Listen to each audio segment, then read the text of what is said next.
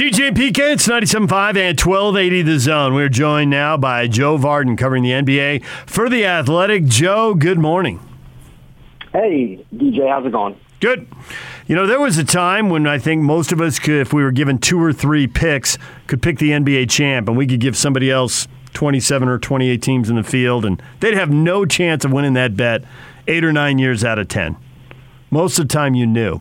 With the three-point shot, it feels like that's broadened a little bit, and maybe with COVID it's even harder to predict right now.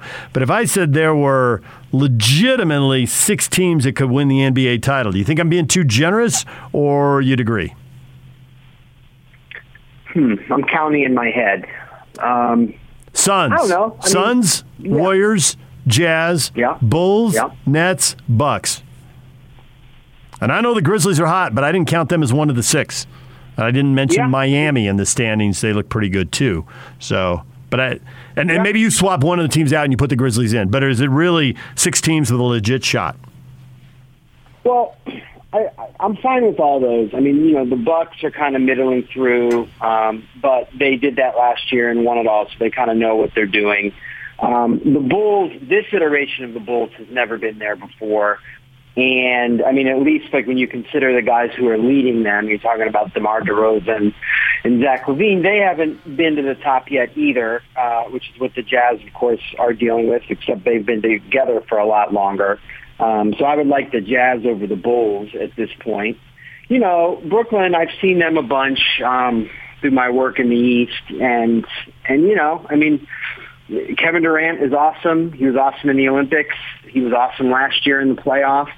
They've been wrecked by injury. You know, they don't have Joe Harris. The Kyrie situation is weird. You know, he looks great when he's out there, actually, but he's only available a quarter of the time. You know, and then out west, I mean, the Warriors, they just got Clay back into the fold, and actually they don't look great offensively with him, which of course is to be expected, but considering all that they've done all year, you think he gets into the fold and they'll be pretty tough to beat. And then the Suns are probably as deep as anybody. So, you know, I like your list, and you're right. I mean, we went through that stretch of 4 or 5 years where it was the Warriors or the Cavs or that's it. And we've gone past that, and the Warriors are back, but it's different. Nobody's thinking about the Bucks really, even though they're defending champs. So I think it's good for the league. I mean, in a year where the league needed to come back from a ratings perspective and a popularity perspective, I think you're seeing that. I think the ratings are up. I think interest is up. And more good teams is a better thing, obviously. Trade deadline is less than a month away now. How much movement do you expect? And then after that, there's always the buyout market. So, okay, so first of all, I don't put a ton of faith in the buyout market insofar as you don't go there typically to turn your team into a championship team. It just like you'll probably be able to find an example where I'm wrong, but by and large that doesn't work for most teams. I think the bigger pieces move at the trade deadline. You know, the biggest piece obviously is Ben Simmons and what's going to happen with him. But he's the biggest in terms of how decorated he is. I mean, he wasn't very good in the playoffs last year, and then obviously he hasn't played at all this year. But he's the biggest piece, and he's got the most money attached to him, and so you wait to see what happens there. I think hopefully that the COVID, which is running rampant through the league and through our country, will regress, and the league will be able to get back to business as usual. But right now, GMs haven't had a whole lot of time to talk significant trade. You know, they're worried either about filling their own rosters with these 10-day guys. I know Utah just signed somebody. Don't ask me to say who it was. But they just signed a guy to a 10-day deal. And Zylan Cheatham. All right. Well, hey, there you go. I couldn't name him. We could sit here all day, and I wouldn't come up with that name. And that's been a struggle for the league the last few weeks for sure, having to play with those kinds of players. But so it goes, as Billy Joel says. Joe Vardon joining us, covering the NBA for The Athletic. I am amazed by the Klay Thompson. He was so good. He has been out so long. There's a handful of guys you can kind of sort of compare him to, but it doesn't really fit. What he's doing is unprecedented. Just absolutely not play at all for 2.5 years. Even Bill Walton got out on the court occasionally, and Grant Hill got out on the court occasionally. What level do you expect him to return to? Yeah, I mean, he certainly, that dunk was awesome, and he hit a couple threes against the Cavs. Last night against the Grizzlies, I think he was 2 of 5. But he doesn't, I think we can agree he doesn't look like old Klay yet, and nor should he. In talking to either Warriors people or my Warriors people, I mean, there's a hope that we're talking 80% Klay, 85% Klay this year, and go from there. I mean, any kind of serviceable Klay who's just healthy. Forget about the certain spring in his step or how long it takes to get that jumper back to full strength, ability to lock down defensively and almost any guy on the floor. Just a competent, healthy Klay on that team and that system makes them a really, really tough out. And yeah, it's remarkable what Klay is doing so far here in the early going. But I think it's more so what he overcame to get here. I mean, because he was healthy. He was ready to come back, and then to suffer another devastating injury after a year of rehab, that is just, as far as pro athletes go, there's not a whole lot worse that can happen to you as far as having to overcome it mentally. So kudos to him for being able to stick it out and go through 2 full years of rehabilitation and to come out on the other side of it. In the West, it looks like you got 4 teams that separated themselves. We'll see how it finishes out, putting Memphis in there as they are really playing well of late, and looks like they've got a lot of talent, young talent to develop. The thing that's curious to me is that when we get to the postseason, who knows what we could see right from the start in the first round, because you can look at Denver, the Clippers, and the Lakers. Theoretically, I don't know if it'll happen, but they could have all their guys back, so what they will have gone through a whole bunch of the season may not look anything like the playoffs. So I'm thinking, get your thought on it, has the potential to be really crazy if the rosters are full the way they're intended to be. That's a great point. And I think the best of those examples is the Nuggets. You got to think about a Nuggets team. They have been on the doorstep. We're talking conference finals. We're talking conference semifinals. They've been through it with Jokic and Jamal Murray. Those are 2 of the better players in the league. And to just be sort of keeping their head above water with all the COVID they're dealing with, and then, of course, with Jamal Murray being out, all of a sudden you get a Denver team that has him back and is sort of stayed afloat with all they've been through. That's a hell of a 7 seed. I mean, that's really tough, And then the Lakers, I'm a little bit the way they are built. They have to it's got to be LeBron. LeBron has to carry them. Anthony Davis has not shown an ability to do it. He has not lived up to sort of the plan there, which is for him to become the alpha and LeBron to be his wingman. That has not happened. So if LeBron, who has been awesome by himself this year, but his great play has not been enough to get them, anywhere near where they thought they would be.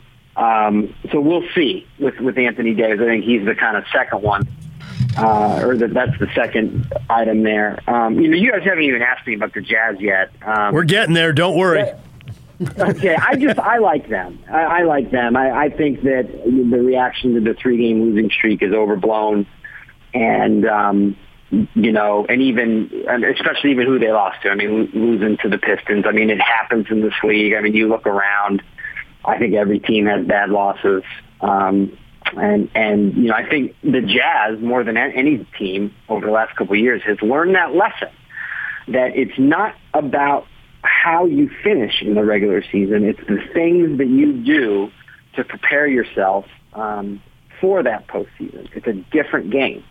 And so, I think Quinn was right the other night when he said, we need to use this game to further focus us. And that's it. That's the only thing that matters, is it was another reminder about having to play on the perimeter and having to be a physical, gritty defensive team when Rudy's not out there. And also to draw it up in a way so that you don't have to have Rudy running out to the corner, which the perfect way to practice that is when he's unable to play. It doesn't matter that they blew a second half lead to the Pistons. It just doesn't. It doesn't. And the Jazz probably aren't going to win the West during the regular season. They're not going to get that number one seed, but that's okay. What matters is learning these lessons now, because they are a team that knows each other well, and they have been they've been through a number of playoff runs. So they're there. They're ready, to contend deep. It's about shaping the roster and shaping how they do their stuff to be ready for playoff action. Forget about this stuff now. I think what matters about the Piston game isn't the final score and whether they won or lost. It's the fact that they didn't play the right way when they needed to. Yeah. And when things started going wrong, they weren't capable of taking the game by the shoulders or the neck or whatever else, grabbing it and spinning it around and making it go the way they wanted to. And those are things you need to do in playoff games, because the playoff games are going to go wrong at some point. And you have got to be able to summon something and change the direction of a playoff game. That's how the Clippers knocked the Jazz out in Game 6. It was going poorly for the Clippers until it was going great for the Clippers. They turned the game around. And so, aside from the final score, the fact the Jazz didn't do those things, which would have impacted the final score, that's the concerning part. And they obviously don't have their guys. If they're playing without Gobert, they're not going to win the title. So playing without Gobert in the regular season is, I don't know, what's the opposite of fool's gold, the negative version of that? Oh, yeah. I mean, I used to, and maybe my views on this are a little skewed, but in my beat writing days, I was a beat writer in Cleveland. And the Cavs had no chance on the nights that LeBron didn't play. And we would wring our hands because Kyrie Irving and Kevin Love were on the team, and how can they lose all these games with two of the big three still there? But you knew ultimately that the way they were going to play in the playoffs and the way they were going to get to a finals and win was if LeBron was there and healthy. And so I think that's a good point. I definitely see your point about being disappointed in the way that they were unable to close that game.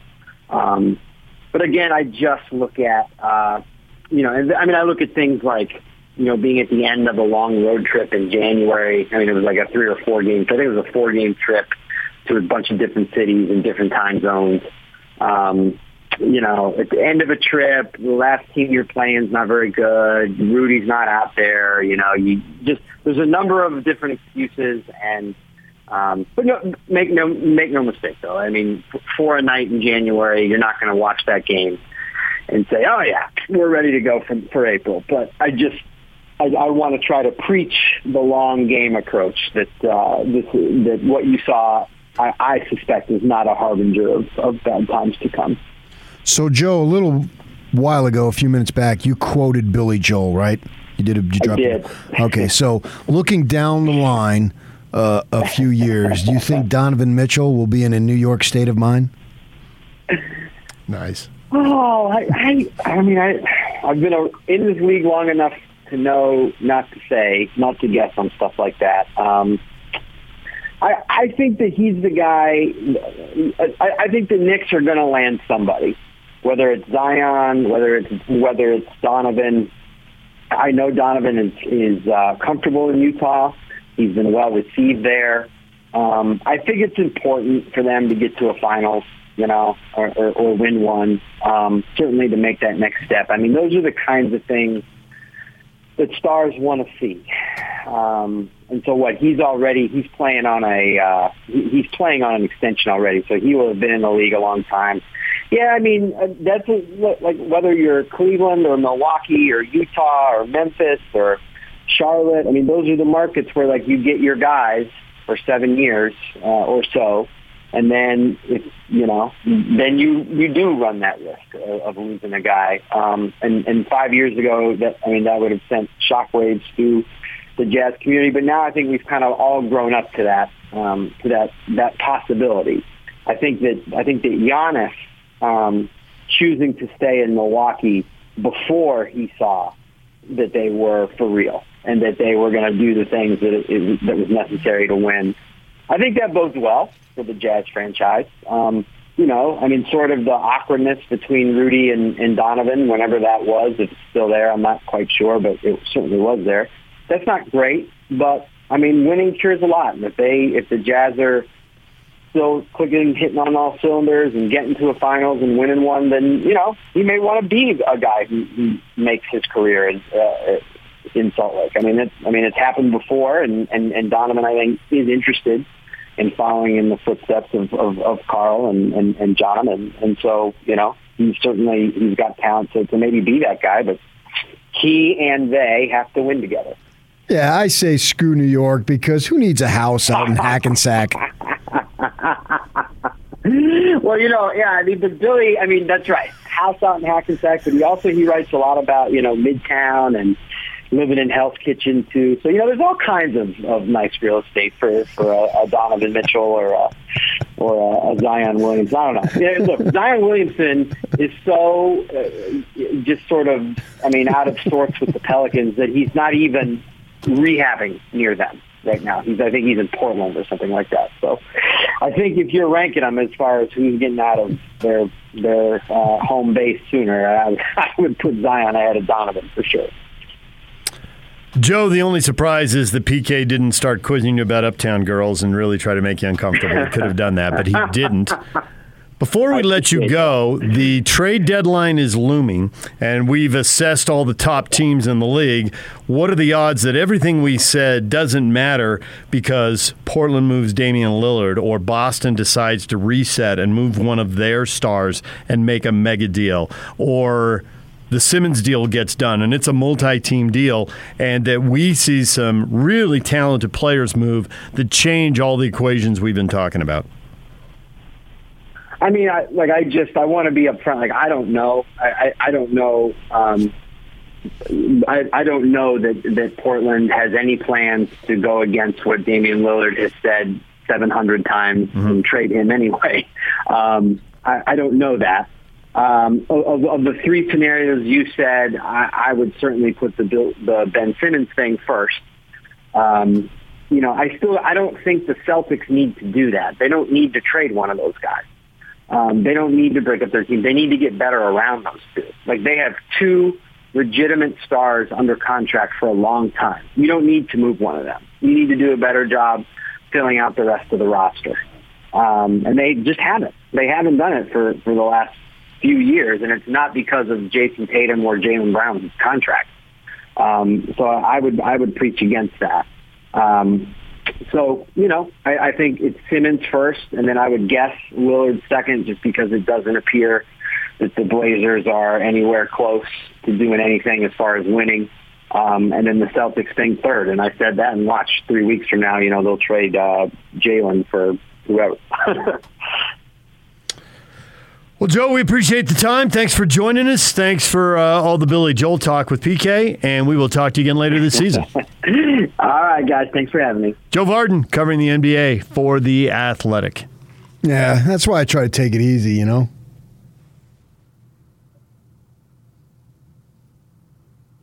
know? Sure. Because, everybody knows. Working too hard can give you a heart attack. Hackensack's in Jersey. Did you know that? I did. I've learned a lot about Jersey without really going there that often. I've been there. Not a lot. Not for very long. And not for very much of Jersey. Hey, he brought up Billy Joel, not me. There you go. All right, coming up, we're going to give away Jazz tickets, and we're going to do that to tonight's game, the Jazz and the Cleveland Cavaliers, and we'll do that right after the commercial break here on the other side. Right now, we are joined by Rod Rex. And, Rod, you've been telling us interest rates were going to go up, and now it's happened. Unfortunately, I'm the bearer of bad news. The record low rates for the last 2 years are definitely in the rearview mirror. The good news is homeowners here in Utah have record low or record equity in their homes. So you've got an opportunity that's not going to last very long to take advantage of that equity, whether you're looking to do a debt consolidation and lower your overall monthly payments by several $100s by consolidating those debts. We can put you on a track to pay off the mortgage and those debts years sooner than you otherwise would. And you can do it right now with rates that are still historically very low. We're in the low 3s on a 30-year fixed, and we're in the mid-2s on a 15-year term. So before those rates go up, which by the end of this year, they very easily could be in the 5s, even 6s if inflation continues to run. So act now, lock in those low rates, save yourself a ton of money, and tap that equity. Because you know stuff we don't and you do math that we don't, when you say the rates are going up 3, 4, 5%, wherever they go, however fast they get, how much money does that mean to someone who's buying a home or refinancing a home? What's the total number of dollars? Yeah, a simple example, if you take a $400,000 loan and right now you can get easily a 3.5%. Our rates are just a little bit lower, but let's just take a 3.5% rate. And if you compare that to a 4.5% rate on a 30-year term, you're going to save $83,000. Now, if rates go up to 5.5%, the difference between a 3.5% and a 5.5% interest rate is $171,000 in interest paid. So we're talking huge money here. All right, for people who want to know more and want to talk to you about their situation, what should they do? How do they get a hold of you? Yeah, call us at 801-APPROVE. One of our originators will take great care of you. Or you can visit us online at lendrightmortgage.com. 801-APPROVE. Call 801-APPROVE or go online to lendrightmortgage.com. Thanks, Rod. Thank you.